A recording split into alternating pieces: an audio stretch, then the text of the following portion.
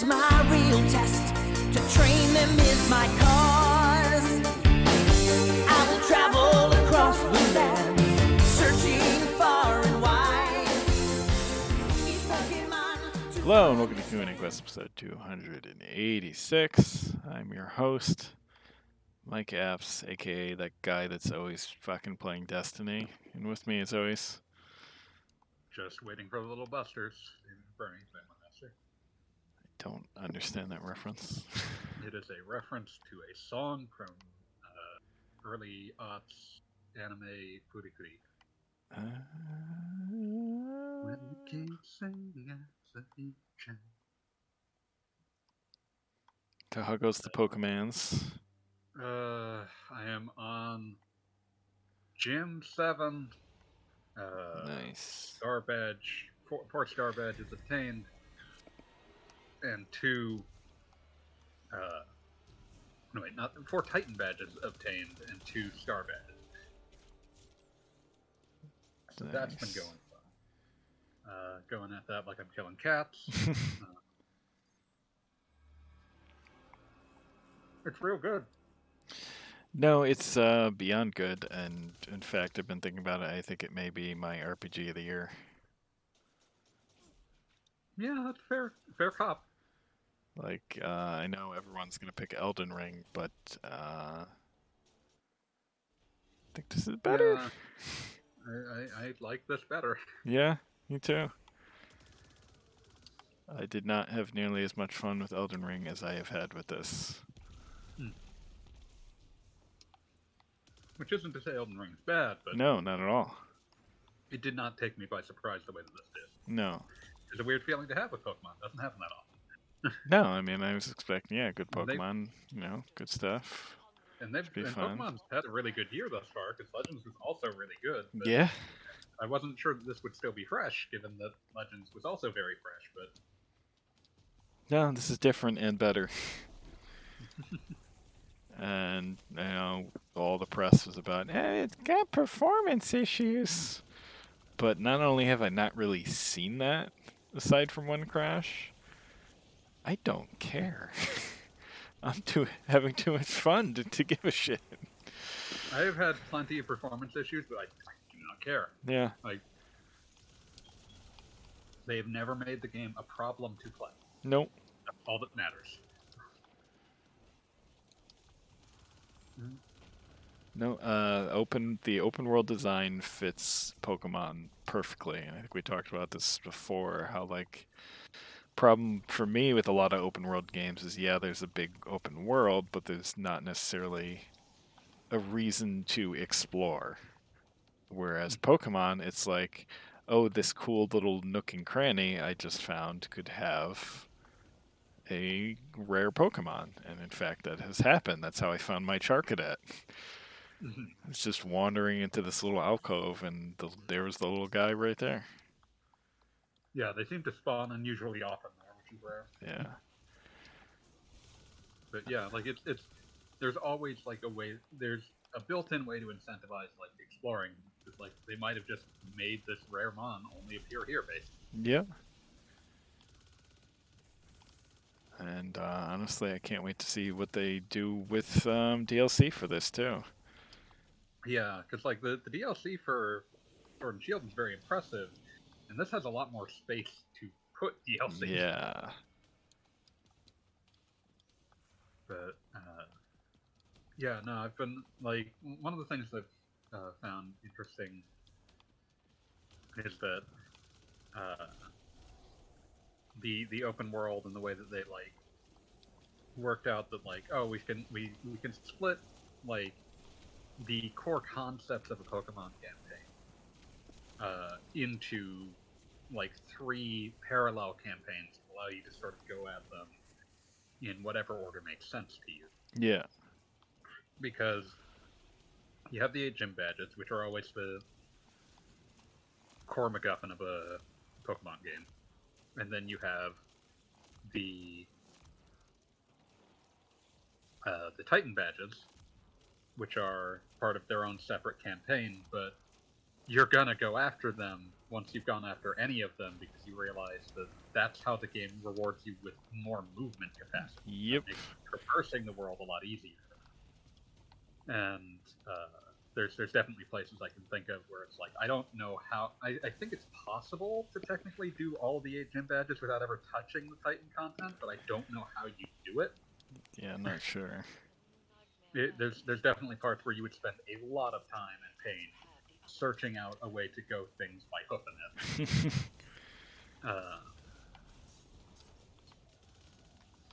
And then the star badges, which are interesting for just bringing in like an entirely different mode of...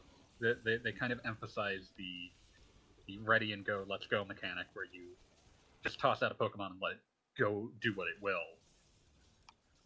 And you know, that gives you it's them attempting to imbue the battle with a sense of scale that's not really possible in a traditional, like, the mechanics say these are 6-on-6 battle.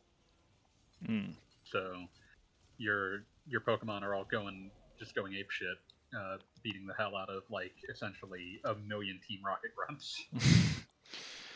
And you know, it gives them a sense of scale and spectacle, and they give you the least in terms of like necessary plot shit. They do open up new TMs that you can craft, which gives you more excuse to fight Pokemon that you haven't caught, or that you have caught, I should say.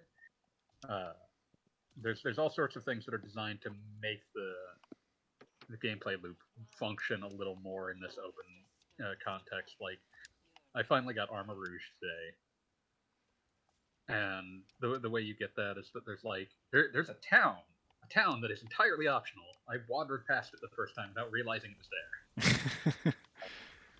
But it has a dude in it. It's just like, yeah, like this metalworking guy. He's like, yeah, I got this weird item.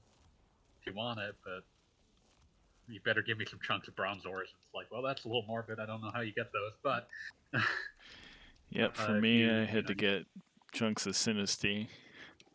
Yeah, to get Surulege, you need to do that. You're gonna need to get me a Surulege at some point, but sure. But yeah, in general, you need to approach them. You know, like it gives you an excuse to like, oh, you just beat up Bronzongs, and they'll usually drop more than one, so getting 10 of them is not a difficult process. It's just something that you have to think about a bit. But you know, it gives you that excuse to like, even if you're not finding where you're trying to go, you're still getting stuff, and that's useful. They've finally gone fully back to TMs are a one-time use item. Yep. But now you can craft them, and so I'm less irritated at that. And honestly, I have not actually used any TMs yet. I've used a few, just because you'll have Pokemon that have like good stats and a good type, but like they don't have good moves of their type or something like that they learn by luck. So I've used a few for that. I'm sure once I get to the Pokemon League, I'll probably end up using a few. But in general, like TMs are replenishable. You get more access to TMs as you pursue the Team Star storyline. But it's just one of the things I appreciate about it as someone who grew up immersed in Pokemon is that so traditionally the way that you when you get to a gym in Pokemon, it's a dungeon. It's always like it's basically a dungeon. That's the design. But since so much of this game is wandering around, it's essentially like a giant dungeon. Instead, the gyms are basically primarily breaks from combat, where you'll do like weird mini games that ultimately reminds me of like watching the show as a child, where like they would just have Ash do some completely inane task in order to get to fight the gym leader. And it's like, oh, this feels like I'm playing the anime now. Yeah, but better than that sounds. they remind me a little bit of some of the elements of the Totem challenges in Sun and Yeah, Moon. they reminded me a bit of that as Although well. those Like, had a lot more battling, but yeah, similar kind of idea. meanwhile, the first gym that I think most people will end up running into is one where you're just told, get this giant seed into from point A to point B, and the seed is not breakable, and it reacts in the most physics fucked way imaginable. It's hilarious to try to push this thing. But you know, it's just a lot. It's a lot of fun. The writing is shockingly good too. Yeah. It's got a lot of heart to it. Yeah. Which helps a lot. Especially the Titan storyline, which Yeah. I don't want to spoil anything, but yeah, it's good. Yeah, I'm looking forward to seeing where that goes. Even the Team Star storyline, you notice pretty early on that like, oh, these aren't just bad guys. There's a whole thing going on here, and it's certainly to start with. I don't know where it goes naturally. Certainly to start with, Team Star is probably the least threatening team thus far. And as you go along, you find out, oh, they're not really supposed to be threatening. Yeah, they're troubled children. Yes. But yeah, this is not the game. But listen, I love Pokemon. This is not the game I expected to just kind of be my RPG of the year, and that's I have a lot of Xenoblade 3 left, so that could still sneak in there. But like the fact that this is like quite possibly it. It's shocking. Yeah. It's like it's worth noting that like it's harder for something to be your game of the year when you already know exactly what it's going to be. Right. Even if what that is great. Right. Even if what that is like perfectly executed. Like once you know what it's going to be, it can't take you off guard the way that like the things I think of as game of the year tend to do. And like that's the magic of something like this, where it's like it can take me off guard more because I'm used to what Pokemon normally is, and this is more. Yeah, I'm used to a throwaway story, except for a few exceptions. Yeah, you get your not really getting that here. Getting good stuff here. Eating well. Used to being pretty linear, and although I am by choice choosing a pretty linear path, I'm also constantly wandering off the beaten path, looking at shiny objects. Yes. It's really exciting. Like, one of the things that I think is really just makes this and Legends joyous is that because it's open world and like all these different environment styles, because the Pokemon are, visible encounters, you just get to see them being weird animals a lot more. Yeah. Like, you just, like, it has reached a point where I feel like Psyducks are in every body of water, more so than any kind of fish. Like, just there will always be Psyducks. And, like, eventually it feels like this is a joke. This is a joke being told through the mechanics, because Psyduck is in this fucking glacial river and does not care, because it is just that stupid. And I saw somebody post like a video. They saw a shiny Voltorb and tried to go and catch it, and it just blew up. Oh, no. Those fucking things, they are so hard to catch. Not because they're like strong components, but it's like before you can even get into a fight, the second they see you, they're so pissed off they just explode. And like whether a Pokemon is going to be easy to pick a fight with, or even if it will try to pick a fight with you, is entirely species dependent, which is really fun. Like, you run into Tauroses and it's just like, oh god, these things are going to just all individually try to charge me because they're assholes and that's what they do. But like you run into a ton of other things, like you'll run into like Deerlings and they're like, oh, these things aren't going to try to pick a fight. They're very easy to accidentally wander into because they're curious and they just sort of skitter around you. And like, there's just a lot of that kind of attention to detail that they just, and oftentimes like they'll be loyal to these Pokedex descriptions that they've had for years and years and years. It'll be like, this is where they're usually found. If there's ever been like a reference to like something's usual habitat in a game, where they're going to show up in Scarlet and Violet is going to reflect what was said about where they were. And it's like, oh, that's really cool. Like, it's just it really like plays off of just all of the accretion of like, well, we cared in the past about what these creatures were as creatures as opposed to just game mechanics, and so that pays off when you start putting them in a game where they can act like creatures. But yeah, two so thumbs good. up. Yeah. All the thumbs up. I didn't Need know more you had thumbs. More than two. That's Need concerning. more. Need to invent more thumbs to give it more thumbs up. People need to know about the can eat more.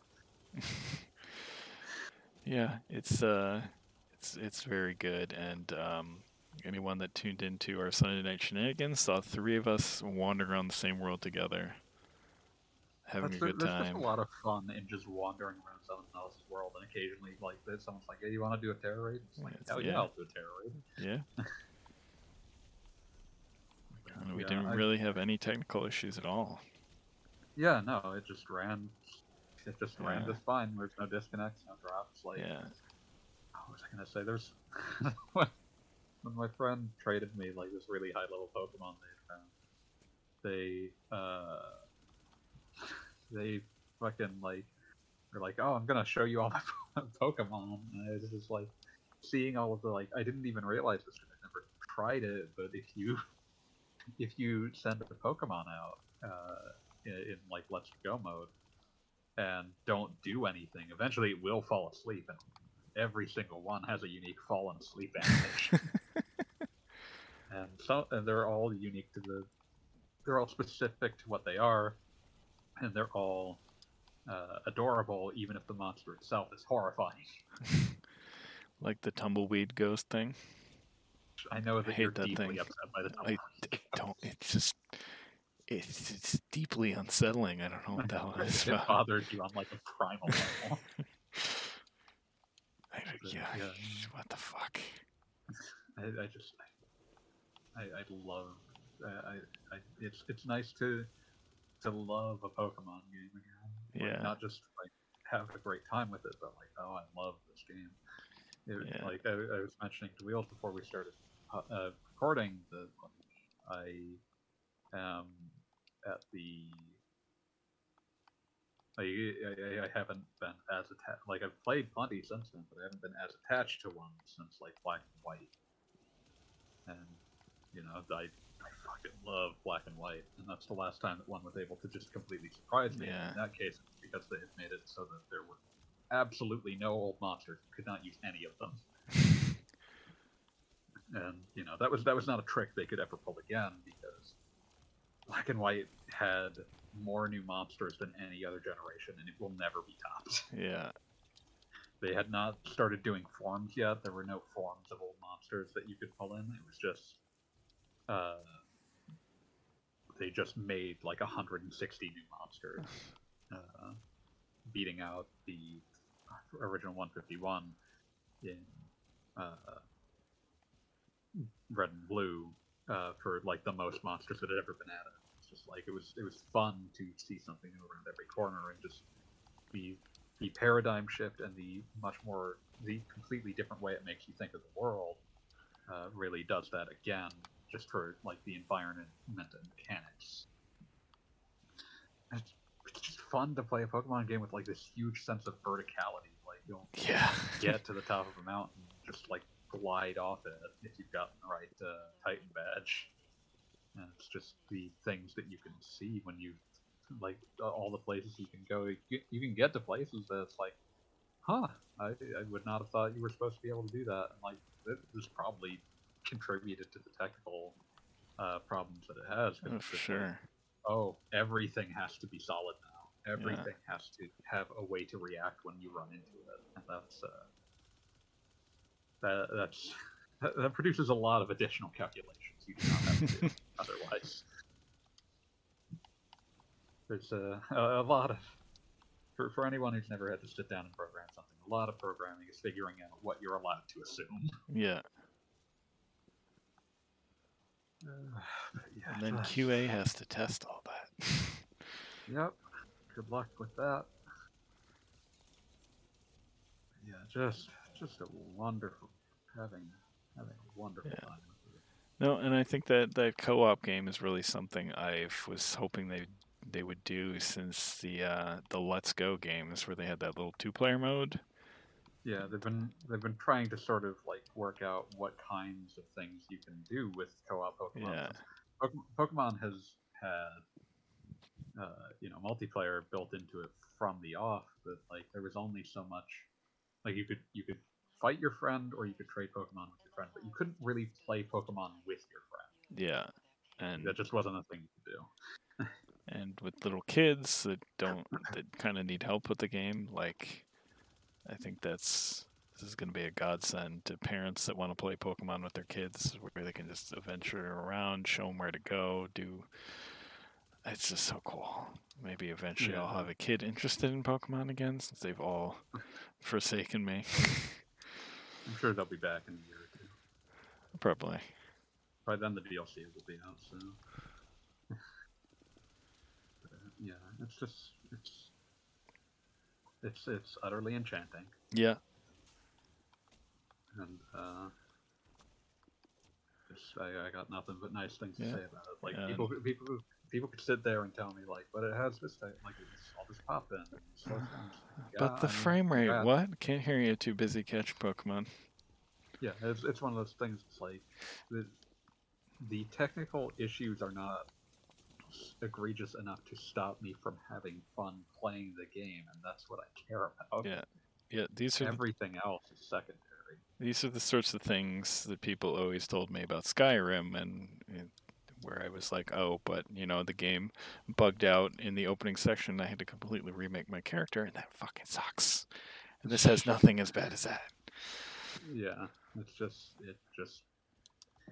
everything that you are likely to run into is something that you will see within 5 minutes of looking at a video, and like if that's fine, then go nuts, because that's the worst of it. Yeah, and some of the weird stretchy stuff like that is mostly people sharing the same 1 or 2 video. Yeah, they're just funny. I can see where some of them came from. There's like one that's like it seems to be attached to the heart gesture, like you make a heart with your hands gesture. Yeah. That I can 100% see how that happens, because it's like what'll happen when I saw like footage of this is that like you would do the heart gesture and your hands would like they would make the heart gesture, and then they would switch to another gesture, and then one hand would go where it's supposed to, and then the other would go in entirely the wrong direction. But if you're looking at it, it's like, oh, it's mirroring what the other one's doing. There's some sort of flag being set that one side is mirroring the other that's not being unset. Like one, this is not a problem bug, but 2, it's also one of the easiest things to fix on. Yeah.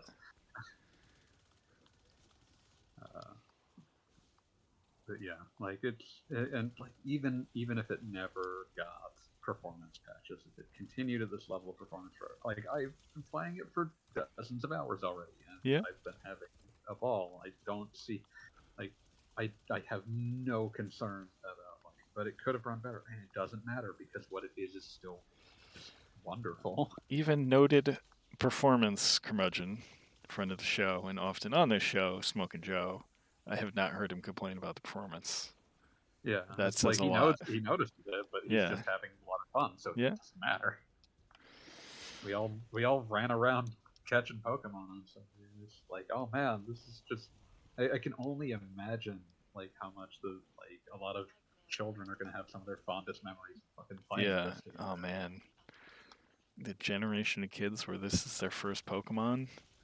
I think Pokemon to them. This is gonna be that's gonna be big generation of Pokemon fans. Me and someone else were joking that like when Gen 14 rolls around and the kids who grew up with this are going to be like, this new generation is bullshit. It's like, yep, that's the way of the world. Yeah. It's one of those things. I hope they understand how good they got it. This game's something special. Oh my god, can we get the inevitable Black and White remake in this engine? Oh my god. I am.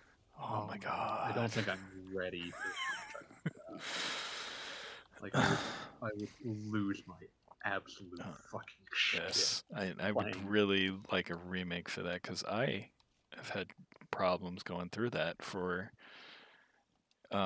because of the lack of something I complained about, because this makes this game too easy, and now I want it.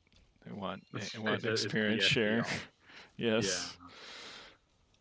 It's wild because like the origins of the EXP share are the original Pokemon Red and Blue, and no one fucking used it because if you had the EXP all, it meant the game had to sit there and scroll through text for every Pokemon to say like, oh, this Pokemon got 100 experience and this Pokemon got 100 experience, and like we are worlds apart from that, where like you'll just like in the after battle screen you'll see like, oh, 3 of my Pokemon leveled up, and the game's not gonna bother me about that unless any of them have moves to learn. Yep.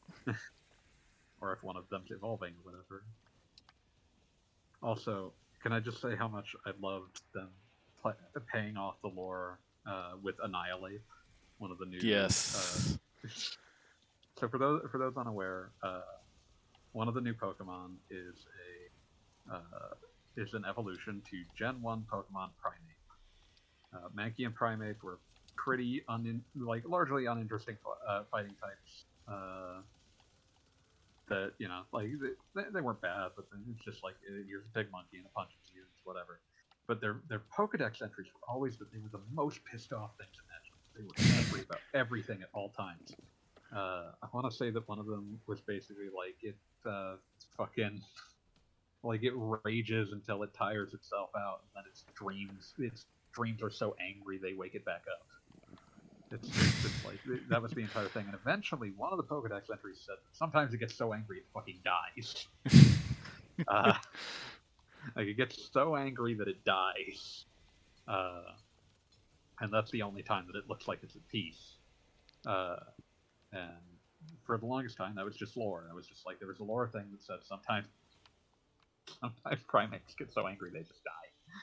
I guess they just have a rage aneurysm or something. It's horrible.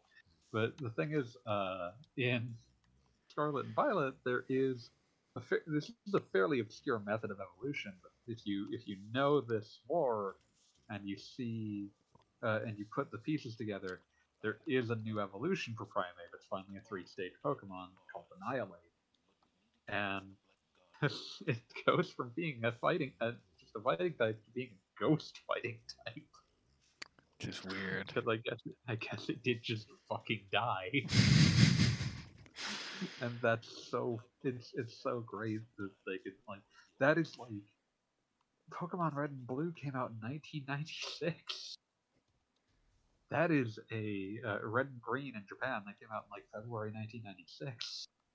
That is like a brick joke 26 years in the making. Yeah. It's great. Yeah, I've really liked the new Pokemon designs in general. It's just generally like they're just firing on all cylinders this year. Yeah. Fucking Legends Arceus is great too, and I was worried when I heard like I was interested in an open world traditional Pokemon game, but I wasn't sure if they could make it feel sufficiently different from what they've done in Legends. They do feel just like completely different games. Yeah, no, they absolutely do. Even though they share a lot of DNA, it's like no, you would not conflate or mistake these for each other. And I even then honestly I hope they keep making like a Legends quote unquote sub series, because Yeah. I Still feel think like there's a lot Legends. more they can do there. Yeah, I feel like Legends is the first. I mentioned this when it was new, but it felt like the first spin-off that they had done that uh, felt like it had legs to be explored the same way that they've explored the main games. Yeah. Where you could keep making one of these every few years, and there's enough to do with both that you could really do something. You could keep doing wild things, and like it gives them that experimental room to do things that like Yeah. well, if you do that in mainline Pokemon, it doesn't feel like mainline Pokemon anymore. Well, we have this other thing that has its own identity that is strong enough and distinct enough that you can make changes to it, and it still feels like the same spin-off. Yeah. And as much as I like mystery dungeon games, I think that subseries has kind of run its course. It's cute, but it's also holy hell. It is a dangerous combo to make a mystery dungeon game that is extremely talky. Yeah. Yeah, I think I think Legends is the way to go for their like Yeah. lead spin-off series. For sure, and I think if they keep going with like those smaller open areas, it's not gonna like Cannibalize. right, and it's not gonna be just like a strain on their resources either. Yeah, and the other thing is that if that's what they do, then they're in less of a position that they per se need to like, oh well, we have to have the next generation. Like they can push out the next generation a little because like if you have a Legends game, that's like a half step. Like they can introduce new Pokemon, but without like going completely to like this is the new generation of Pokemon. Yeah. Yeah, it's been a very good year for Pokemon. Yeah, and they've also recently pushed out the beta for the new TCG app, Oh, nice. which is pretty nice. I did get rid of trading, which I guess kind of it's a shame, but it's also not a shame because they now like when you get duplicates, you get a crafting thing. So instead of having to try and trade with other people, you can just craft the cards you need. It's also a little like the danger with trading was always that like, it's children. Yes, and it also created kind of a shady secondhand market. Yeah, it became very digital possible cards. to essentially sell them. Oh like, yes, I have bought some. Yeah, like it's just basically like you give me money and I will trade a common for this actual thing that I want. so yeah, that's nicer. It's got an actual ranked mode now. It's got a modernized look and feel to it, and you can finally play it on a smartphone because previously it was tablets only. So it's that's an ideal home for like yeah. any digital card game. It's like just being able to play it on your phone. But yeah, I'm glad it's got a crafting thing like that because dealing with Magic the Gathering, which I don't really like their digital card game. They've had a lot of trouble revamping it a year or so ago.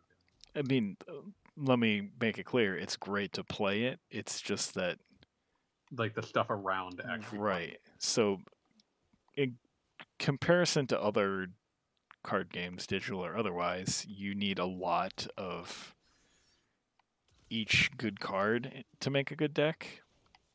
Because it's most online card games are like 30 card decks. Pokemon's also 60, but that's a little different. Yeah. 6 of those are immediately going off the top. Yeah. Well, that and like the trainer cards, which I guess would be like the quote-unquote spells in a Pokemon deck, they're basically like cycle cards. Right. They're also universal. So if you get a set of all the good ones, you're done. You don't have to get it for each deck. Yeah. But Magic, it's like, oh, if you want a good green deck, using the current cards, you need 4 of this, 4 of this, 4 of this. It's just a hell of a lot more expensive, and that makes it all right off the bat less competitive than the other games. Yeah, because like the thing about it is like being expensive is good for the company because they get money from the people who do get competitive, but it limits the kind of person who can be competitive. Right. Even if they know the game and know how to play properly, it's Yeah. like a lot of people like that just can't afford to get the deck they need. Yeah, and unlike Pokemon, which I'm going to buy a pack of cards, you get the physical pack of cards, and you get a digital code That to is get still a one digital of, like, pack the of most- cards. Like that should just be industry standard. Yes, it should be. That should be. That would make. Honestly, I think that would make Magic make a hell of a lot more money. Yeah, because But it's no, like they're not going to do that. you don't want players to be picking between these two games. They shouldn't Right. be competing with themselves. They should be like one hand washes the other. Like if if I've got good cards in real life and I have good cards in digital, I don't ever have to stop playing. And like the advantage of having it so that, like, physical cards can get turned into digital cards, and like obviously you can't do vice versa because that's just creating card counterfeit and all that. But the thing is, the point, you only need that to go one way, because the thing that you don't need, the thing that you need to be worried about is product sitting on a shelf. But if Right. someone's buying a pack of cards, that's also going to be a digital pack of cards, to them that's like, oh, I just got double the cards, and you suddenly don't have to. You have someone who's much more willing to buy a pack of cards, because it's like, well, I kind of got double the cards that I expected, Yeah. that I would have gotten otherwise. And in that sense, it's an easier impulse buy than someone who's like, oh, it would be neat to buy a pack of Magic cards, but like I mostly play the online game, so those don't do me any good. So I guess I'll just buy them in the online game, and then these Magic cards will sit on a shelf. Yep.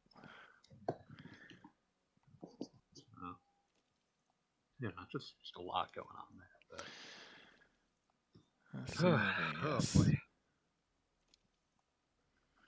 But yeah, just Pokemons.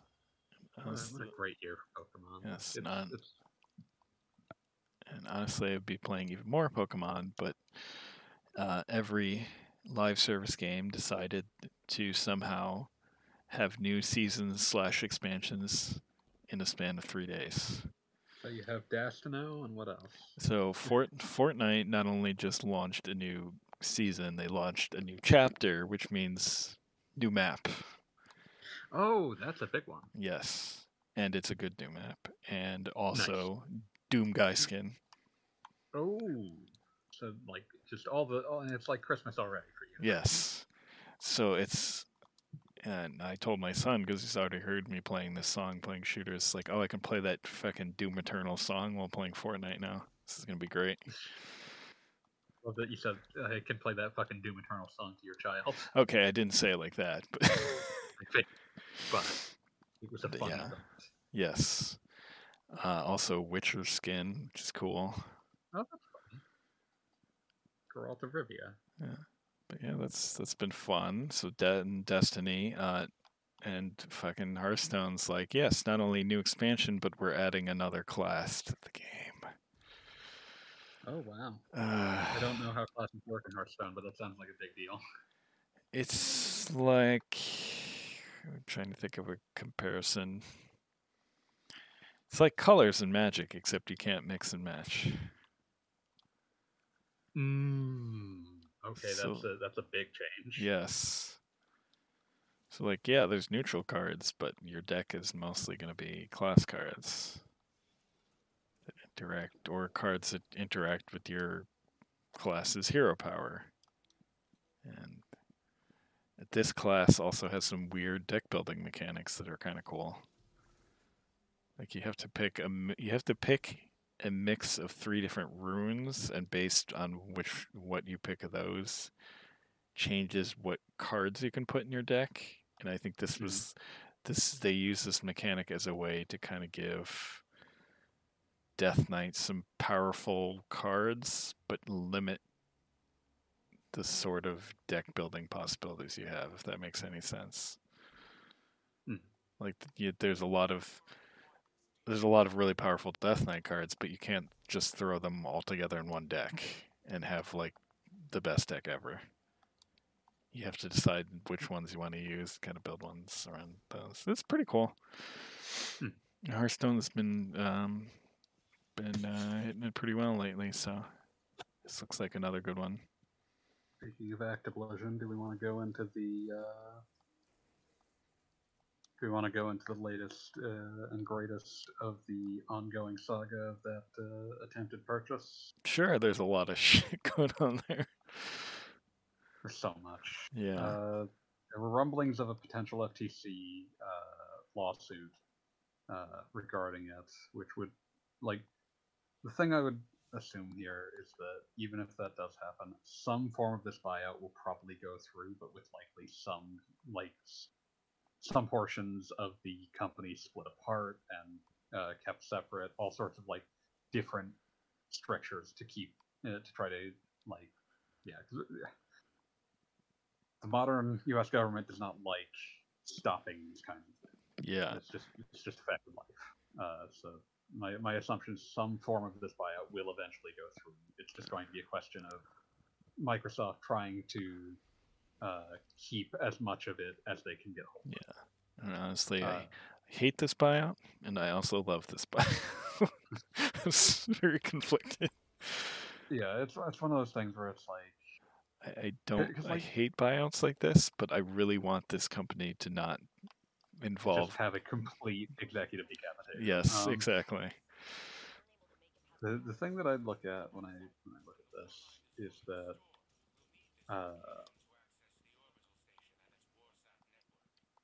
how to go about this.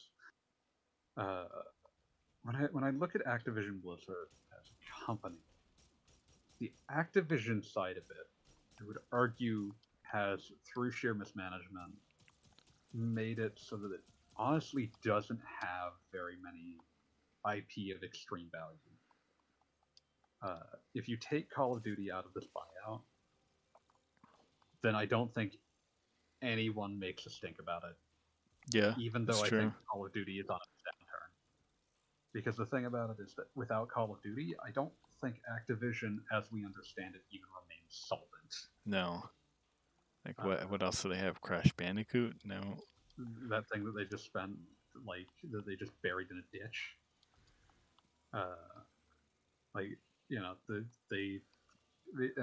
That's partly because of how mismanaged their portfolio is. They put all of their eggs in the Call of Duty basket because of the incompetence of the way that the company is run at a top level.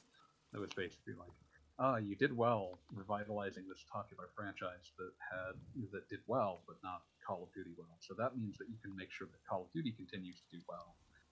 So you have been reassigned from this thing that people liked that you were working on more of, like Forge for Bob or Vicarious Visions, and you have been reassigned to trying to prop up one of our ailing franchises that's got the name recognition and does 10 million every time.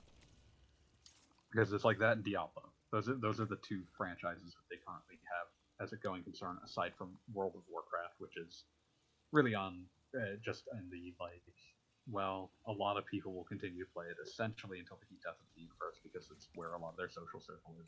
Honestly, I think Hearthstone is bigger than WoW at this point. Yeah, that's probably true. But it's one of those things Hearthstone and Diablo by themselves. If you bought those, it's no one's really going to antitrust bat on them. Yeah. They'll be oh, that's a big purchase, in the same way that buying Bethesda was a big purchase. Yeah. Honestly, I would say ZeniMax was probably more questionable because their portfolio was a lot more broad, and they themselves had already bought up large legacy developers like id Software, Tango GameWorks, or Bethesda Softworks. ZeniMax was, honestly, I think people kind of undersold how big of a purchase that actually was. But Call of Duty being what it is, that's I think the real root of any serious antitrust action, and so Microsoft has made it clear that they are trying. So the biggest thing that happened most recently was Microsoft very publicly inked a deal with Nintendo that basically says there will be Call of Duty games on Nintendo platforms for at least the next 10 years. This is them doing 2 or 3 different things at once. Obviously, in the point they want to make publicly, and the thing that the message they intend to send with this is, we think Call of Duty is stronger when it's on multiple platforms because that is where its strength comes from. And we think that we want it on more platforms even than Activision is currently willing to support. So we put this on, Nintendo's platform, which is huge but has no Call of Duty game. Yep. So, and honestly, they can probably, in terms of like making an argument in court, they can point to Minecraft and all the Minecraft spin-offs and what they're doing with those. They're going to spend a lot of time pointing at like their other things that continue to be on every platform imaginable to show that they're good corporate citizens that can be trusted with this. And whether that's true or not, like that is one of the key points there. Right? Yeah. But there's a few other things that they're doing there. Like one, obviously, you make the deal publicly with Nintendo because the game has not been on the Switch at all, despite the Switch being a huge success. It's one of those things that's like, our resources allow this company to allow this franchise to be even better than it was and be available to more consumers. See, we're good boys. The other thing is that 10 years of guaranteed Call of Duty games. This is partially a PR thing, but it's a PR thing in two different directions.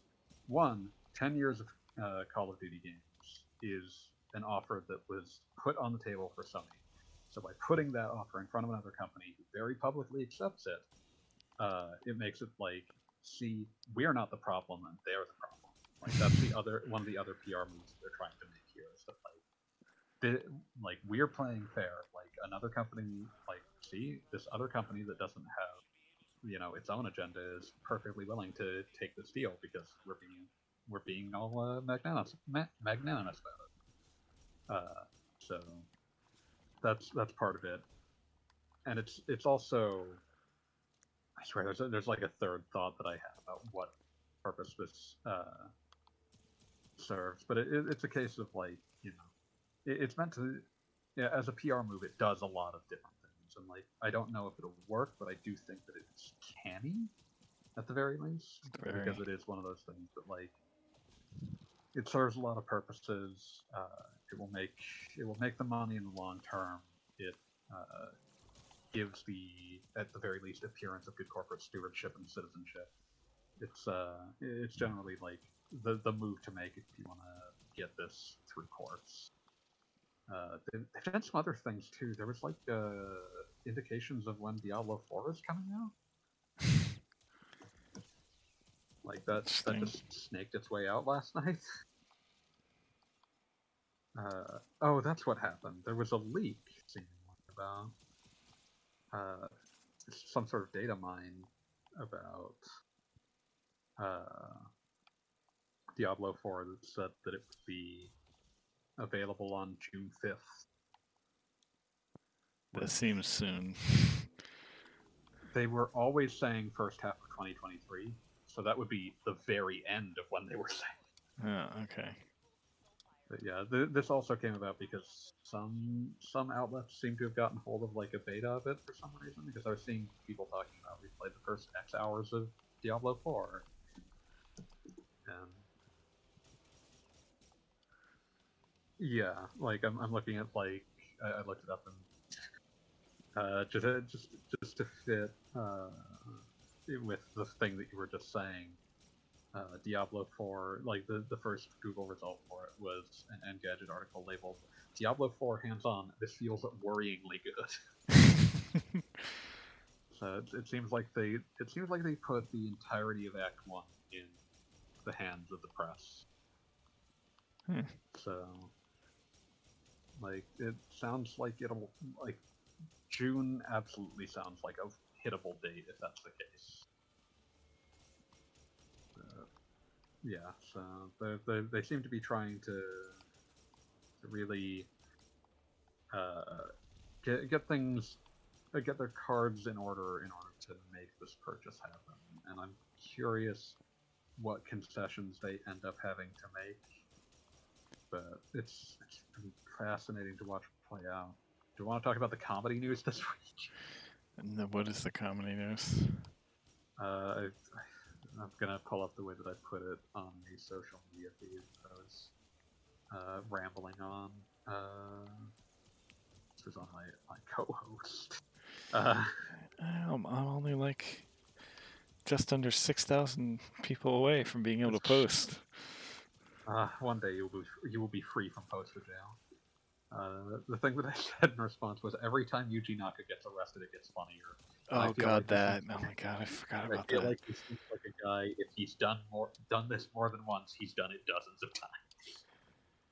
God, Which that's is, right. He's rearrested. Yeah. So just to be clear, I am not saying that Yuji Naka has definitely done this dozens of times. I'm just saying he seems like the kind of guy where if he's done it twice, he's done it dozens of times. Yeah. So Yuji Naka got arrested for insider trading again.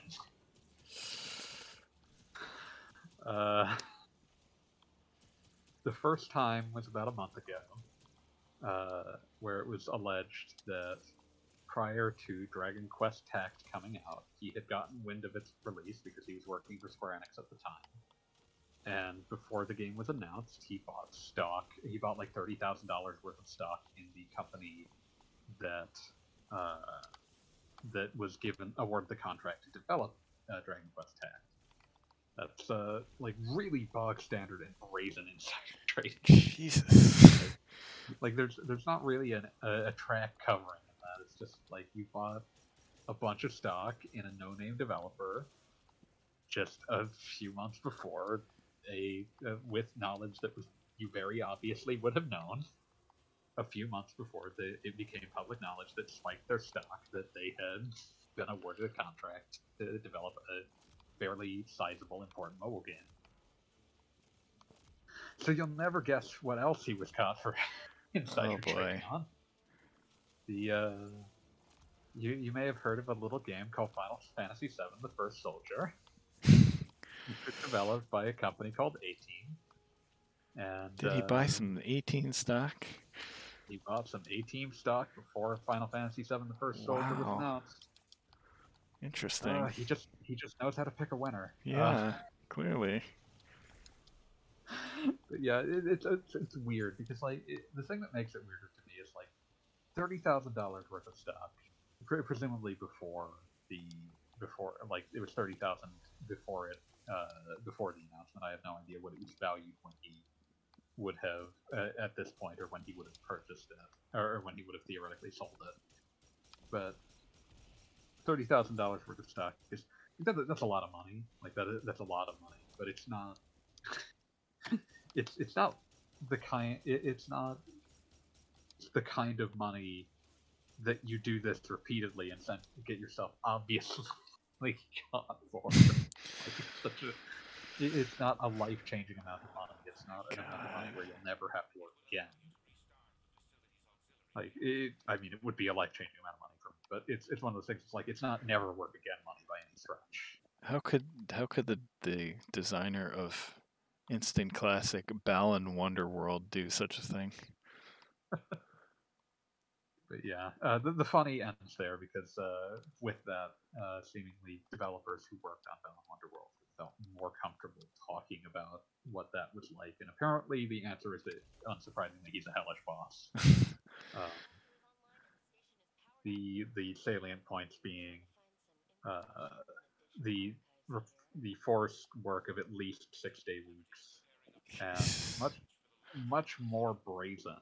Like that one is like, that sucks, but it's not surprising.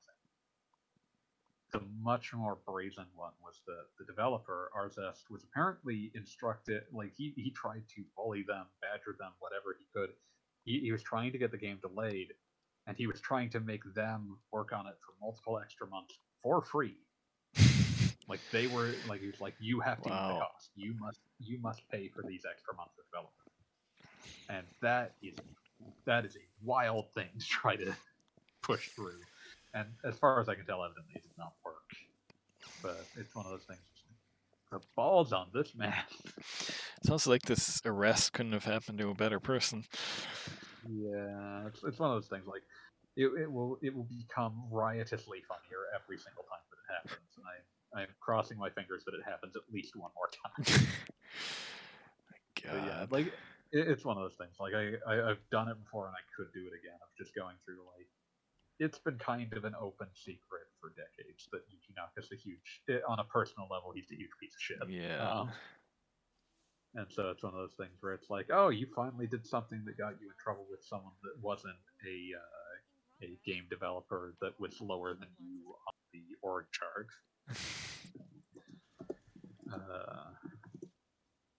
He was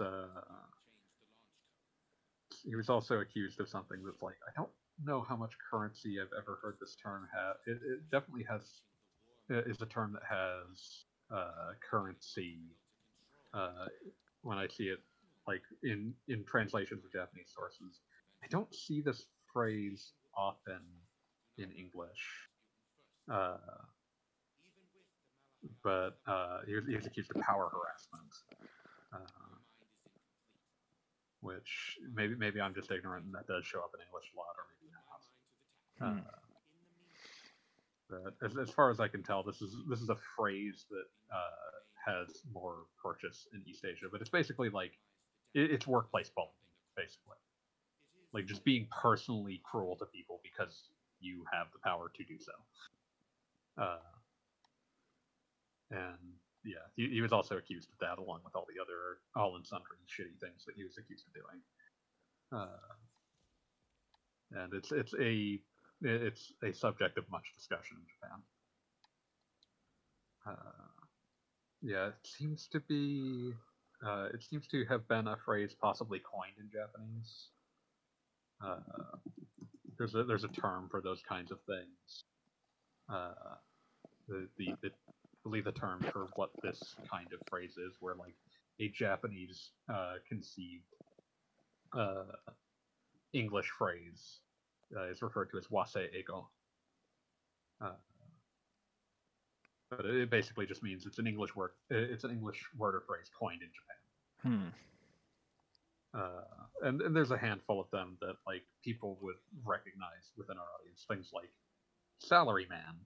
Like that's one of those ones that's like, oh yeah, you don't use that in English, but it's a known Japanese phrase that you'll know what it is.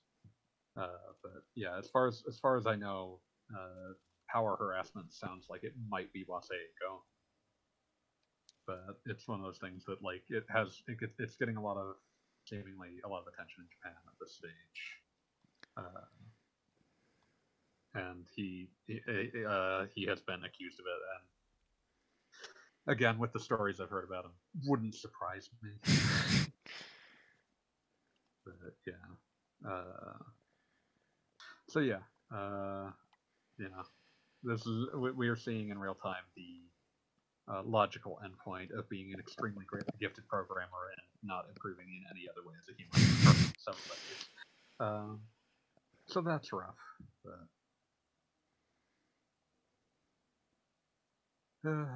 But here we are. I think that's all the news we care about. Let me quickly pop on RPGamer just to be sure if there isn't anything obvious that I'm missing. But yeah, I guess to bring this in line with our subject matter, I will reconfigure our headline to programmer of those cool-looking first-person dungeons from Phantasy Star 1 arrested. See, it's RPGs now. There you go. Oh yeah, we should talk about Romancing Saga, Minstrel Song. Yay, it's out. It's good. Back, baby. It's very pretty. Pick that up because it looks.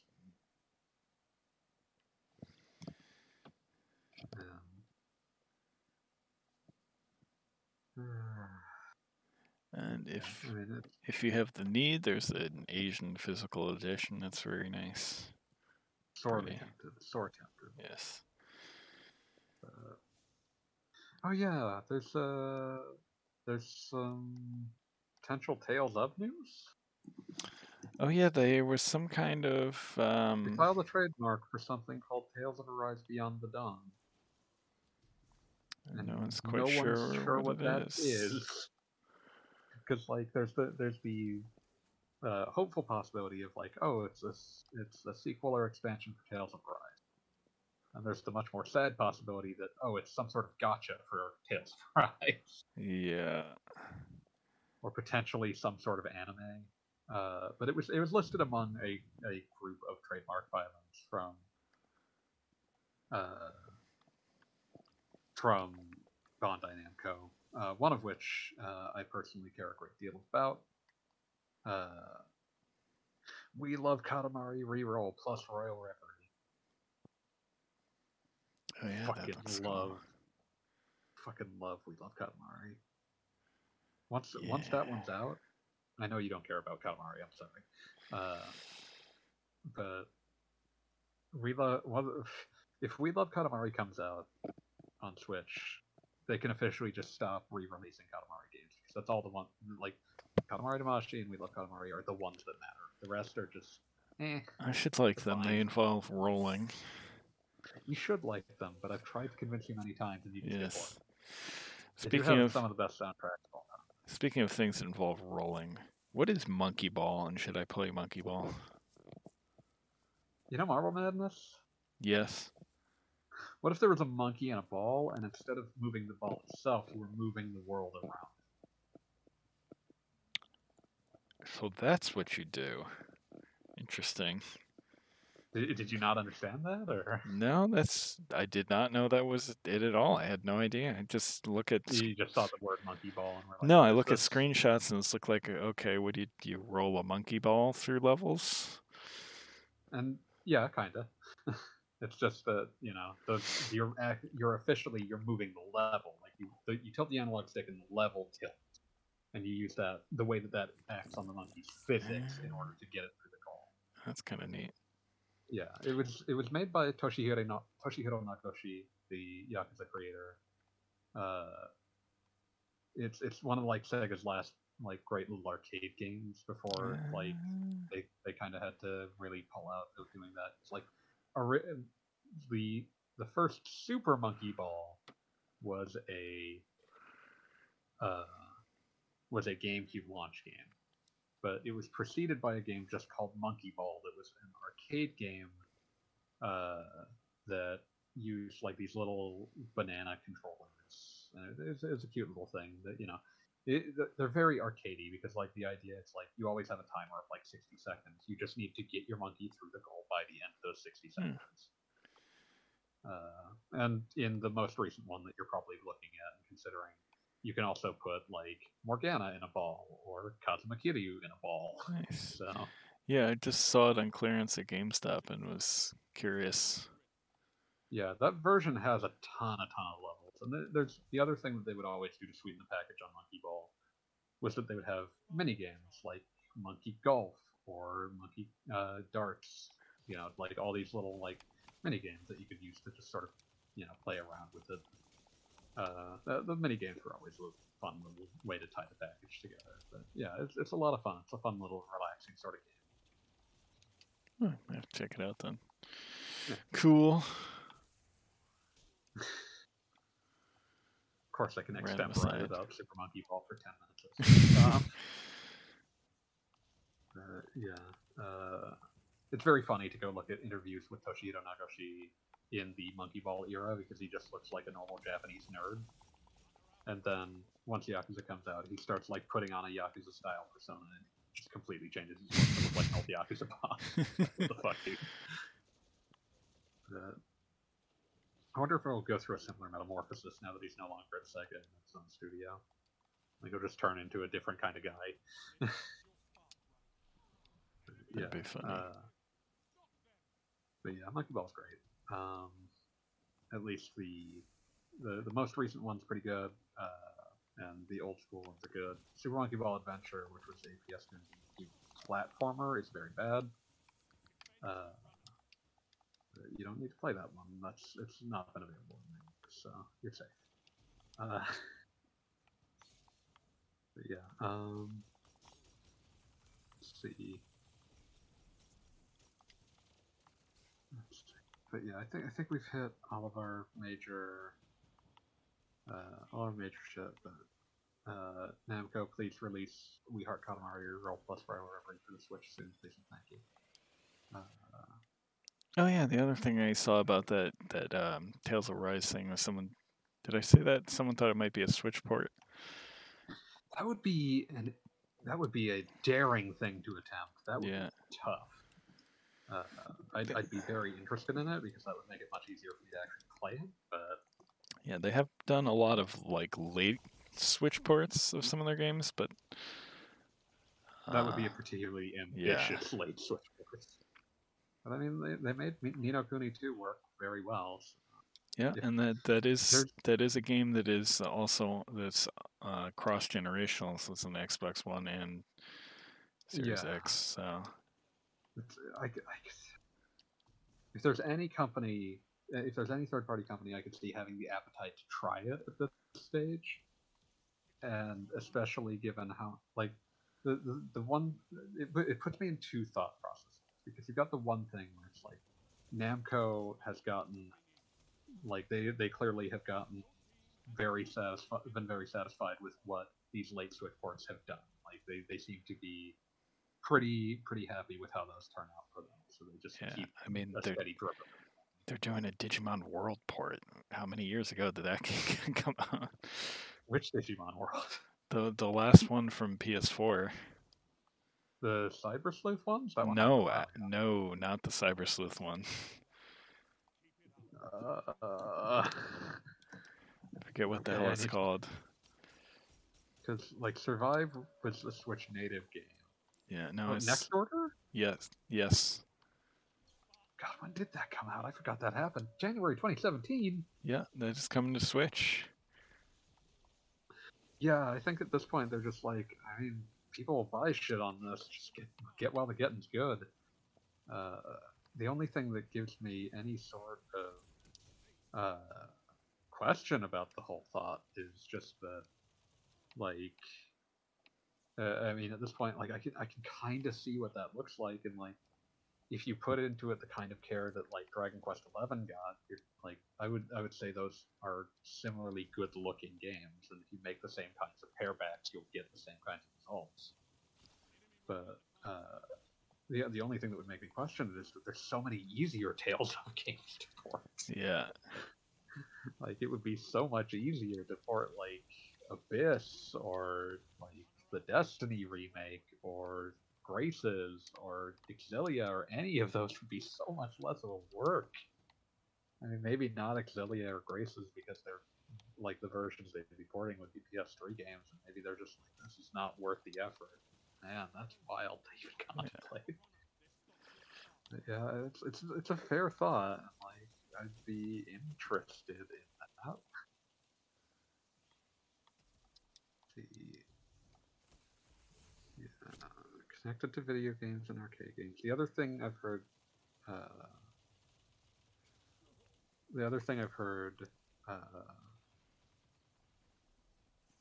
Apparently the game's producer back when it came out said there would be no DLC, no prequel, no sequel. And so, like, what if it's an anime? Yeah, and the thing is that, like, the trademark filing, when you're making a trademark filing, you have to say what kind of thing you're making. And this was trademarked as goods and services. Like, that's a game. It's some kind of game. It's just unclear what that would be. Like, maybe they backtracked. Maybe they decided that they did want to do DLC. I think it's probably still a little too early for a sequel. It's only been out for a year and a half, and games just take a long time to make. But who knows? Like, maybe they've preemptively filed this. But the other thing is that usually when they make sequels, if they want them to be treated as real sequels, they just slap a number on them. Exilia 2 or Destiny 2. When they put a subtitle on them, it usually means that they're spin-offs, like Narakiri Dungeon or Dawn of the New World. Like, those were both considered internally as spin-off games. They weren't, like, it would be weird to do Tales of Rise Beyond the Dawn and say, like, here's our spin-off, I guess. But like, if you're talking about how you don't want to do, it's a weird thing to double back on when you are being very adamant there will not be sequels, there will not be, like, this is a self-contained game. And, you know, plans change, and maybe, like, marketing lies sometimes. They've got plausible deniability. No one could have access to the documents to prove that they were quote unquote always planning this or whatever. Who can say? Maybe Arise just did better than they expected. And they just want to get what they can out of it. It's been long enough that I feel like DLC is just off the table. It would have to be something that they can release on a disc. Yeah. Because the further out you get from the base game, the less DLC already has a bad attach rate. And the further out you get from the base game, the worse that attach rate becomes. So this would, whatever this is, this would be a box product of some sort. Not the least of which because, like, there'd probably be some sort of aspect of the trademark filing about this. But yeah, Switchport is an interesting thought. It's an interesting thought. I'd be curious, because they usually do drop an additional subtitle, like the Prince's Edition or whatever that they call the movie version. Hey, Tim. Hey, Tim. But yeah, it's fascinating to think what that might be. I'm very curious. I'm prepared to believe it might just end up being a bad gotcha. We will see. Who knows? Well, you got the Video Game Awards tomorrow. Maybe Namco will announce something. Namco should announce Katamari. We love Katamari. Okay. That's all that matters. That's the game that matters. Please go listen to the Katamari soundtrack again. Well, yeah, let's hit some questions before I completely burn out. Okay. We had some from Fireminer last week that we haven't gotten to. Sorry for going against my promise last time, but your recent answers really make me want to ask some follow-up questions. A bit of pretext to look into ex-military people working at Activision Blizzard. Haven't had the chance to look into that fully. We'll get into that later. Let's see. Who just popped into? It appears to be Tam. Hey, Tam. But yeah, just looking at these questions, saying that propaganda works because it's what the audience wants to hear. Reminds me of the analysis of Brett Dunn was a way for Americans to victimize themselves. That's true. A lot of the nature of propaganda is often to treat whether intentional government propaganda or just like this will sell to the rubes propaganda. The nature is to treat the audience as one who has been wronged in some fashion. But yeah, I'll skate over some of the details of this question, in part because I don't run the site and I ain't got authority to go too much into politics here. But with that same kind of logic, can we say that the rise of military shooters has something to do with the American public trying to wrestle with the Iraq War? Yes, 100%. Once the second that it stopped being too taboo to depict current American wars, they suddenly became about that, which is why Call of Duty went from being we always do World War II because that is a thing that no one has a particular problem with depiction of and no one feels too bad about. It immediately turned into modern warfare, and the series kind of only ever goes back to World War II now as essentially a novelty. But yeah, in general, like, because it became something that was it was treated as something that was very of the time. You know, people like things that feel fresh, new, and of the moment, and you know, it does give a certain aspect of the audience, probably a significant portion, like the comfort food of all the things that make real life more complicated are no longer complicated because you're playing a video game and you can feel to some extent justified. Some of the games have an attempt to depict nuance, but never to the point of making you feel super bad about playing as an American soldier. So we've talked about how making your protagonist a criminal in an open world is actually a pretty logical way to not have to reckon with all the illegal things you do. You can't just kill some pedestrians on the street for money and still call you a good guy. That said, the open world games that take place in a modern setting, when you play as a quote-unquote good guy, which one does the best at justifying why you still are a good guy after committing all these crimes? Does the key lie with making the entire system running the world so corrupt and evil, a la Just Cause and Watch Dogs? I don't think Watch Dogs actually worked, at least the first game, which is the one that I played, because Aiden himself is such an unrelenting, miserable piece of shit that even if he has a justification, you just don't like the dude and don't feel good about playing it. Yeah, I don't think I've played the new one. I don't think you can really kind of go around being a criminal. And It's more just like because the concept of what is crime is contextual. It's yeah, almost always contextual to some extent or another, and what games produce a fiction that allows you to feel at peace with crime, or crime as we would understand it. And the answer is usually if you're depicting just a city, most of the violence is something you're instigating. yeah. And that's very hard to justify for many, if not most players. Yeah. It's interesting. I was going to say the interesting thing about Watch Dogs 2 is that if you compare it to like Grand Theft Auto, and you can go back to Grand Theft Auto, it'll make you feel bad about killing random people, since the random people in the newest Watch Dogs are potential playable characters. Yeah. Watch Dogs Legion, but yeah, to look at it another way,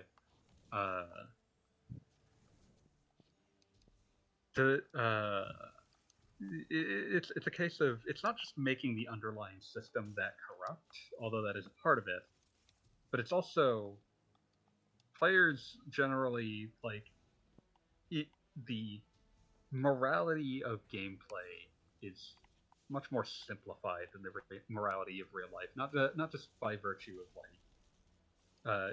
just as on a conceptual level, because of the ways you can interact with and the history you have is so limited. Like, if I'm running around in Grand Theft Auto, I don't have a pre-existing relationship with anyone who I can actually interact with. Like, because the people I can actually interact with are story characters. I can't do anything to the story characters until the story says I can. They are off limits. The only people I can interact with are people I have no pre-existing relationship with, and 99% of them aren't doing anything to me. So all violence is inherently constructed by the player to some greater or lesser extent. The game will tell you go and shoot people, but you, the player, are still instigating that violence. In the games that try to make you feel less like a villain, like you're still doing criminal like actions that would be fundamentally immoral in most contexts, but in games that try to make you sympathize with the protagonist, the answer is typically create more situations where someone else instigates violence and you respond to that violence. So if you want the player to be able to feel okay about all the violence they're committing, you just have them shoot first. And the simplified morality, essentially inherent to how we interact with video games, takes over. In real life, you would absolutely just run away in most contexts. But you're in a video game, and that's just not how you operate in these. Unless the entire game is built around like danger, that force being applied unevenly to the player. The answer is almost always that since when all you have is a hammer, everything starts to look like a nail. If like your primary way to interact with the world is to visit violence upon it, in order to make that violence feel okay, you center it around violence was instigated by someone else and you responded in kind. And there's a lot of different reads that could be taken about justifying that and all that, but in general, I think the most interesting portrayal of this, I'm not even sure if I would consider this character a good guy, but the most interesting portrayal of this to me was Sleeping Dogs. Anyone ever played that? Not hearing anything. What was that? Sleeping Dogs. Oh yeah. Did you play that one? No. So Sleeping Dogs was a game where you were playing as an undercover cop, because that's also very common among these ones where they're trying to like give you justification for why you do things. So like you're an undercover cop, so of course you have guns and you do things. But a few things. One is that guns were very rare to actually use in Sleeping Dogs. It was they're like the situations where you have an actual shootout are actually generally shown to be unique and horrifying. For the most part, you do martial arts fights, and because of the way that games have trained us to look at those are you treat those as non-lethal, and because of that, your primary mode of interacting with enemies was typically a non-lethal one. But the other thing about it was that its protagonist Wei Shen is kind of he's walking the line between like an anti-hero and a straight up villain, because he's patterned after the traditional heroes of the delightfully termed heroic bloodshed films. You ever watch any heroic bloodshed? No. I don't know what that is. No Hard Boiled. No. That's a good movie. You should watch Hard Boiled. It's on my to-do list. I watched it. Trouble in Little China? Does that count? No. Big Trouble in Little China is great, but it's different. Okay. But no Infernal Affairs, nothing like that. No. One of these got remade into an American movie of some description, and I'm trying to remember what it's called. Oh yeah. The Infernal Affairs was remade as The Departed. I hate that movie. Not a fan. Seen that one No, either. I do not like that movie. But yeah, Wei Shen is imagined in that in the heroic bloodshed mold, which is just sort of like you build on a very simple form of morality to do these kinds of things, and so the answer is, yeah, my guy is doing a lot of violence. Before we see any of that, we see the kind of like monstrousness that you're up against, and so like everything is given sort of a de facto. Yeah, but I saw that dude, and he absolutely just like fucking disposed of some guy's body in acid. So, not super feeling bad about shooting him in his henchman. Like that's kind of the morality, the very simplistic morality the game should have to do to make that kind of character work. And I think that on some level, as mentioned, Wei Shen kind of toes that line of being just kind of a villain too. I think it's necessary that when you do have a character that essentially must, on some level, revel in violence in these contexts, it helps on some level. It makes them more sympathetic that they aren't trying to be super sympathetic. Because at some point it's like, if you're funny and you're cracking wise, you run into the Nathan Drake problem, where it's like, Nathan Drake seems like a swell guy. Holy shit, he killed how many people? Everyone. There's only so much of that you can take before the dissonance becomes impossible to ignore. Yeah. So yeah, I would say that my personal favorite, if perhaps not the most traditionally heroic or sympathetic, would be Wei Shen from Sleeping Dogs, which was a tremendously underrated game. It's got I think one of my favorite mini games / side quests I've ever seen in the game. I think I've talked about this before. In Sleeping Dogs, there is a side quest you get where a guy comes up to you and is like, "Can you I'm singing terribly at karaoke because I don't want to put in the effort because like it makes me I just don't want to. My girlfriend says I'm not trying hard enough and blah blah blah blah blah. Can you go up and sing karaoke badly so that my girlfriend will just think that all guys are bad at karaoke?" And then you have two resolutions for that quest. You can go in and like bomb the karaoke mini game, and he'll like thank you and whatever and give you some cash.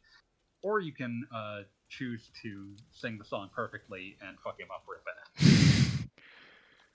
But the other thing that makes this delightful is that the karaoke minigame is handled by, you have the analog stick that you're moving up and down to sort of match with the game's, like, with where the game says the pitch should be. If you get it wrong, it fucks with the pitch modulation on his voice and has him hitting like sour notes. It's incredible. And it's even funnier because, like, when you actually are hitting the pitch right, he actually sings fucking well. But yeah, I fucking love Sleeping Dogs. That was ported to PS4 and Xbox One, so it's compatible with modern systems, and you can get it for like $3 at this point. So I have a copy of it. Yeah, no excuses. It's great to play, and it's not even super long for an open world game. It's like like 15 hours, I think. I knew somebody that worked at Square Enix at the time. They sent me a free copy. It's like, I guess I should actually play it. It's got a pretty great. Like soundtrack. There's some good shit in there, and it's fun to. I kind of buried the lead. This game takes place in Hong Kong, and it's fun to play a big open world game that takes place in a city that is not American. It's true. It gives it. Going back to Sleeping Dogs. Yeah, I'm still talking about Sleeping Dogs. Oh, okay, okay. I lost which game. I heard Square Enix Open World. I'm like, what the hell game is that? Yeah, Square Enix published Sleeping Dogs for some reason. But yeah, and I will forever mourn the Sleeping Dogs 2 there was a development document made, it was pitched, and it just never happened. That would have taken place in mainland China and probably been very interesting. And it would have been co-op. Me and Wales could have had a ball with it. Oh, damn it. But yeah, Square Enix was not interested. It would have been an extremely expensive project, so the developer just ended up folding shortly thereafter. I think they had previously made one of the many late PS3 games that Sony let to die. Let me double check. The Sleeping Dogs was developed by United Front Games. Oh god, that's what they did. God damn it. What? So unhappy just looking at this. So you remember late in the PS3's lifespan when Sony would release a game and give it like a month worth of hype and treat it like a big deal, and then it would not sell immediately as well as like one of their old franchises, and they would just cut ties with everyone and immediately kill it. Yeah. So United Front Games' first game was Mod Nation Racers. Oh. Oof. So that happened, and then Sony inexplicably, they didn't cut ties with United Front. They were like, the problem is that it's not tied to an established IP. So like 2 years later, they had to make Little Big Planet karting. And it's like, you might as well have just had to make the same game again. Why did you do this? I don't understand. But in between that, they managed to push out Sleeping Dogs, which was a wonderful little game that deserved more than it got. And they did some porting work as well. They were the ones that ported the 2013 Tomb Raider game to PS4 and Xbox. That's the best way to play that game. And they apparently ultimately did the porting work on Master Chief Collection, at least in part.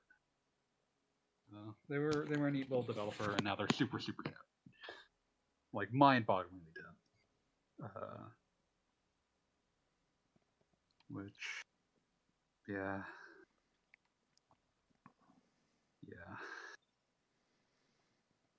it hurts. But, oh well. Yeah, they were co-developer on the Halo Master Chief Collection, and probably were the ones doing a lot of the patchwork on it. Yeah. But go back and pick up Sleeping Dogs. You can get it for a phone. It's really good.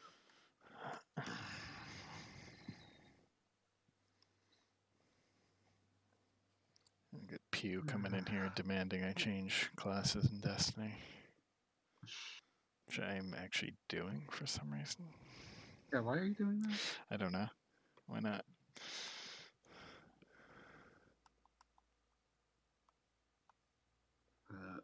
Yeah. Let's see. Hit these last few questions. Tam asked and answered. Tam, you were asked, is there any fake Go fan who likes its combat system? Or do all of you just tolerate it? And I just replied, in the thing, and I'll say it again: is I have no idea. I've never even touched the game. I'm just aware of it. Yeah, I'll check in with the poor bastard that I knew that played Fate for like 2 years until the gacha odds became so abusive that he could not continue. I'll ask him about that and get back to you, Fireminer. We've talked about how hard it is to preserve arcade games. Do we take the same about games made for promotional purposes like the Mass Effect Flash game or Street Fighter 2 Pocky Edition? Yeah, no, I know about that. It's one of those things. Like, there's no groundswell to make it happen, and a lot of times, games made for promotional purposes, like when you bring up Street Fighter 2 Pocky Edition, there's like, oh, you can't re-release that unless you renegotiate with Pocky, even though it's a Pocky ad. Pocky is going to be like, oh, if you want to re-release it, you got to pay us for it. Our product is in it. And it's like, well, who's going to do that? So you cannot purchase, like, you'll never see a classic game re-release service that's re-releasing Cool Spot or God, what was that Japanese mayonnaise game? The what? There was a video game. In Japan there was a Super Famicom game based off of the fucking Kewpie brand of mayonnaise called Motoko-chan no Wonder Kitchen. Okay, I've heard of that. Yeah, consumers who mailed in 2 proofs of purchase seals from the mayonnaise received a copy of the game and were entered into a contest. But it's just it's mayonnaise. It's a mayo game. Although related to this question, interestingly enough, Chex Quest got re-released. Yeah, that one's enough of a cult classic. This has been allowed to happen a few times, and that's kind of the only promo game I can think of where that was the case. Oh, apparently it's also free on Steam, so I'm buying it. Yeah, there's Chex Quest HD on Steam as well. Oh, by the way, Hollywood has asked me about Destiny in chat, so prepare to deal with me answering that question. No, but yeah, these kinds of things, like the issue is that even when the games are blatantly ads, like you still have to get permission to re-release them, and a lot of times it's kind of hard to get to find the person within your like low quality food company that's in charge of determining who can use the license to re-release a video game from 20 years ago. Now I'm just imagining someone trying to re-release Sneak King or Pocket Bike Racer, Big Bump, and the other 2 Burger King games no one remembers because they weren't based around like surprising people with food. There was everyone's personal favorite, Pepsi Man. Pepsi Man, like that one's super good. That's another thing that often causes problems for these is they don't use Pepsi Man anymore. They don't use Spot either. Yeah, 7-Up no longer used this Cool Spot. Yeah, which is another reason that you wouldn't see Cool Spot come back. But it's one of those things, like, they don't use this advertisement campaign anymore. They don't see value in bringing it back because it's like it's bringing awareness to a version of the brand they have memory hold. Like, you're not getting Pepsi Man back. Or you get the weirder things like Darkened Sky for the GameCube. That was a Skittles game that tried to hide the fact that it was a Skittles game. Which that one's one of those ones where it's like everyone involved was like, by the end of the production was like, do we have to put Skittles in this? We just kind of made a game, and ultimately it was like, well, we're going to put Skittles on it because license is better than no license. And now it's a case of like, well, if you wanted to re-release Darkened Sky, you're gonna have some trouble because there's Skittles all over the goddamn game. The entire magic system is built around having different combinations of Skittles.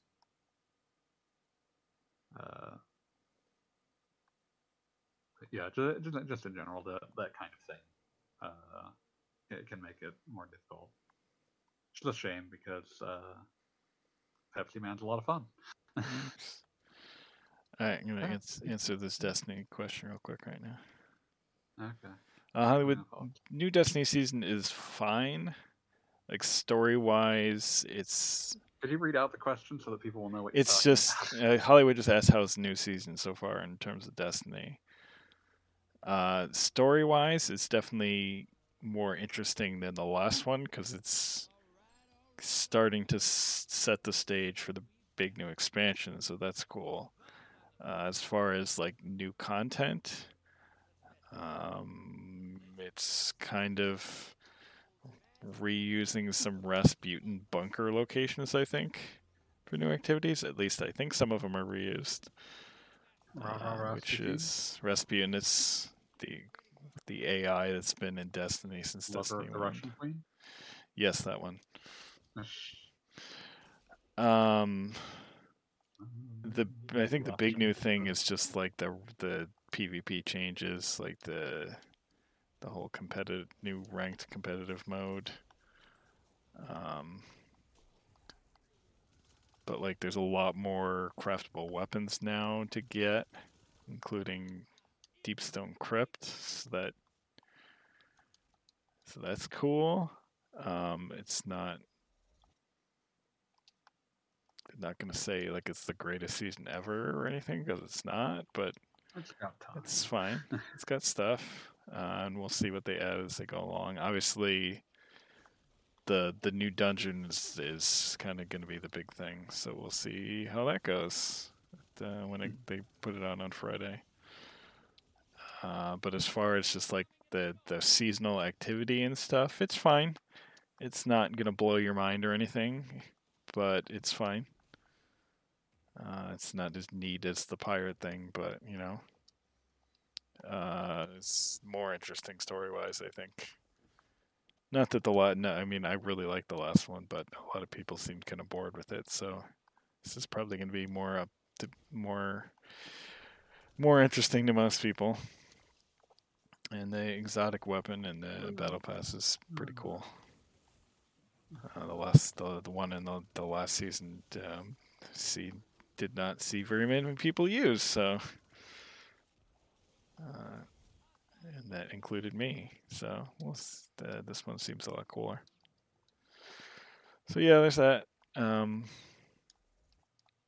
I will reserving any judgment for new content until the dungeon. So, I will talk about that next week. Yeah, that's all the Destiny I will bore you with. Thank God. Thank you. Unless someone else in chat asks more questions. Don't do it. I'll be honored bound to answer. So, the other thing I wanted to bring up about this question that has been asked is that he mentions like promotional Flash games that don't technically have that are just designed to promote other games that don't have a licensed component to it, like the Mass Effect Flash game. And of course, that one kind of sort of answers itself. If you don't release it with the game, if you don't do it with like, oh, we're re-releasing it alongside the game it's promoting, there's not a lot of reason to bother. Oh, and part of the problem with a lot of those, especially because he specifically mentions Flash. Yeah, I mean, Flash is died. deprecated. Flash has been deprecated for years, and I'm sure he's aware of it. No, well, not everyone is, but yeah, Flash is not just deprecated. It's dead. It is officially dead. It no longer works. Yeah. You can make it function on a modern computer, but it's one of those things where like it's full of security holes. So if you're like putting it on the website, you're basically asking to be destroyed. But, oh, sorry. Yeah. New Destiny question. No. PU says, would you recommend the new season? Yes. Yes, I would. Because I want you. Because I need people to do the dungeon on Friday.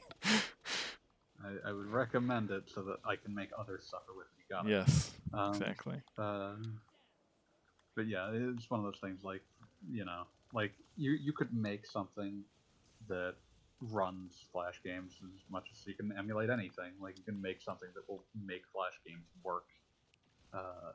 But it's one of those things that like it's a lot of work for very little reward. So most places not going to bother because a lot of they're mostly novelties. Like you will see fans tend to preserve this kind of thing. A lot of those people still have the files for any of these that had a way to save them locally in any capacity, by hook or by crook. And that's kind of how a lot of these end up on like the Internet Archive. You can find them. But them working there is pretty hit or miss because their Flash essentially emulation implementation is not perfect like anyone's. So it's very hard to preserve. It's a lot of work to preserve them. They're often full of their own sorts of issues about additional rights to worry about, and like oftentimes they exist to, if they aren't advertising another product entirely, they're advertising another game that's already out, and like the only time you would think to re-release those would be when you're re-releasing the game they're advertising.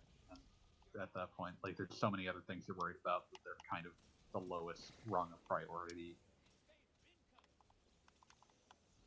Okay, I want to hit this last question before we go. What happens when a developer indulges too much in their fetish? You get criminal girls. Done. Yikes. That's what I mean. Yeah. But yeah, like because when you talk about indulging too much in a fetish, you're specifically thinking of like in something that is at least pretending it's not pornography. Like when it's releasing on an actual console, that means that someone's at least trying to pretend they have the plausible deniability of, no, this is an actual game that just happens to contain my fetish, rather than this is a fetish game. And the answer is that you get things like Criminal Girls, where everyone looks at it and is like, it would have been way less embarrassing if you just said you were making porn. Yeah, it's true. Like the dance where you try to get it on the store shelves is much more lurid than the thing. Well, maybe not in the case of Criminal Girls. There's a lot of lurid shit going on there, but in many of these cases, the dance of trying to get it on the store shelves is way more lurid than just making porn. But yeah, this is just one of those things. Like you get a Mega Labyrinth. That was the Boob Labyrinth game. Yeah, One of the that's the Boob one. Labyrinth games. Mega Labyrinth. Get it? Because the Omega symbol kind of looks Moray like Chronicle H, or whatever the hell it's called. Moedo Chronicle. Yeah, that's the one. Moving Souls is probably porn for someone, but I'm not sure who, and I don't want to know them. No. Criminal Girls. Criminal Girls. I brought up Criminal Girls. Oh, good. But yeah, that was Exhibit A.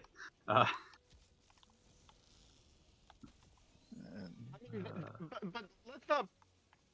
I mean, there's other game. I mean, look at some of the stuff Suda51 has come out with. Most of those will have scenes that are horny, but none of them is porn. But see, the thing is, fetish does not always necessarily mean porn. You could have a fetish for gore. Yeah, I don't think Suda has a fetish for gore, if I'm being honest. But there was this one game, and I forget, where you're like trapped in a prison, and it was supposed to be like a multiplayer game where you would basically, and it was very gory. I remember it from an E3 preview. I forget what year, but like it was super gory, and like the whole point was to basically try and survive in like prison one-on-one matches. Yeah, there's a few things I think you could be thinking of, but I would say that the answer that ends up coming out of this is people figure it out. Like, it's one of those things like, these games have a stink coming off of them when it's obvious that it's like someone's way too into some part of the subject matter. Yeah. Although I will admit, I really enjoy the actual gameplay of Criminal Girls. I'll take your word, but it's one of those things that like whether you like it or not, it's one of those things where it's like people figure it out real quick because it exudes off the game. Because you know, like eventually it becomes clear that like in how it's promoted and how it's in what is actually how the gameplay is structured. Like you look at something like the Criminal Girls, the gameplay is structured to get you to this like you're doing the dungeon crawl, but it's structured to get you to this punishment mechanic. Like that is the thing that the game chooses to loop itself around with something that is so obviously charged imagery. It's like impossible to ignore. So you get into something like a manhunt, which might be one of the other things you're thinking of. You get into something that like is the gameplay loop of a manhunt is like, why is this a stealth game? So that you can do these like really grotesque one-to-one person like murder scenarios and have like something have the design of the game built to facilitate these happening repeatedly. Like these kinds of things, you know, the way you structured the game to treat the fetishized subject as the reward vector will inevitably draw it into contention. It's like, oh, that's the appeal of the game. That is supposed to be what you are enjoying in the game, and everyone else who comes in contact with it is going to pass some judgments about what you consider to be the primary point of enjoyment in your game. Like, you know, at some point it becomes it just kind of it tends to take over the game. I'm now also remembering one very old visual novel H game that I saw years ago, having to do with an apartment complex where one of the girls, every time she slapped you, you saw this +1 pop up on the screen, and you would think, and I think it was just that the amount she liked you went up by 1 every time she slapped you. Some people are into that. It was Japanese, so it was in Japanese, so so no idea what was going on. I think I can figure out what was going on.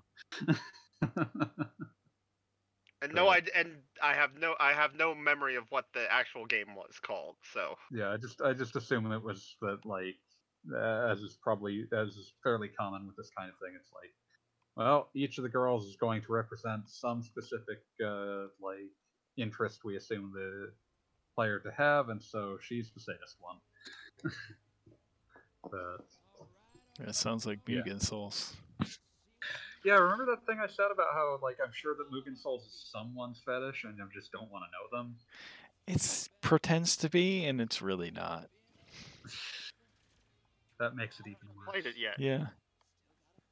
But yeah. You should. I say yet because I own it. Don't. You should burn it in a fire. I think I own Moe both. kill it? Are you gonna Moe kill it? Yeah. I'm gonna say that we should probably wrap it up because I have been podcasting for 4 hours. Well, to add on to one question from last week, and I tagged you and Gaijin, is oh yeah. We totally you were forgot. talking about Toho Project. Yeah, Toho Project. Like, how could...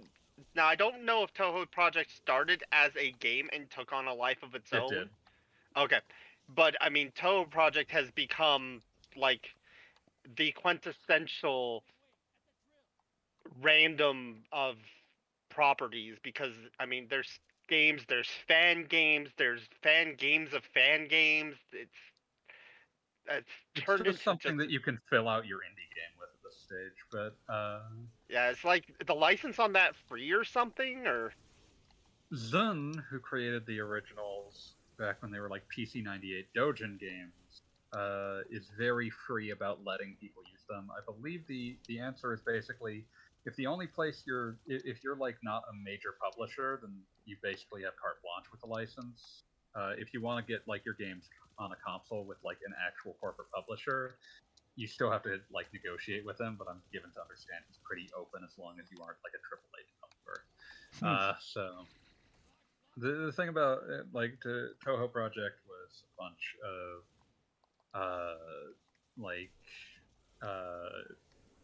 it started as shoot 'em up Dojin games, Yes, yes. Uh, It started up as basically bullet hells. Yeah, like 90s Japanese bullet hell indie games. And those still come out, those still happen. But, they essentially became fandom meme.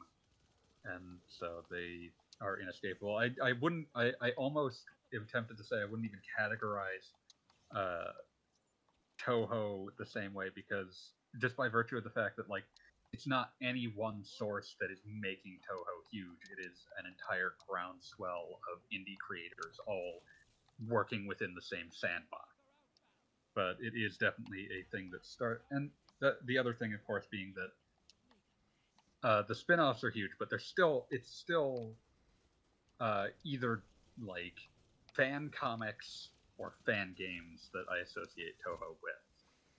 And I don't know if that's even fair at this stage, but it's one of those things where it's like, yeah, it's definitely grown outside of, certainly, I think the vast majority of Toho fans probably have not played even, not necessarily none of the, I would say probably a simple majority of them have probably played none of the bullet hell games, but the vast majority have probably never played all of them.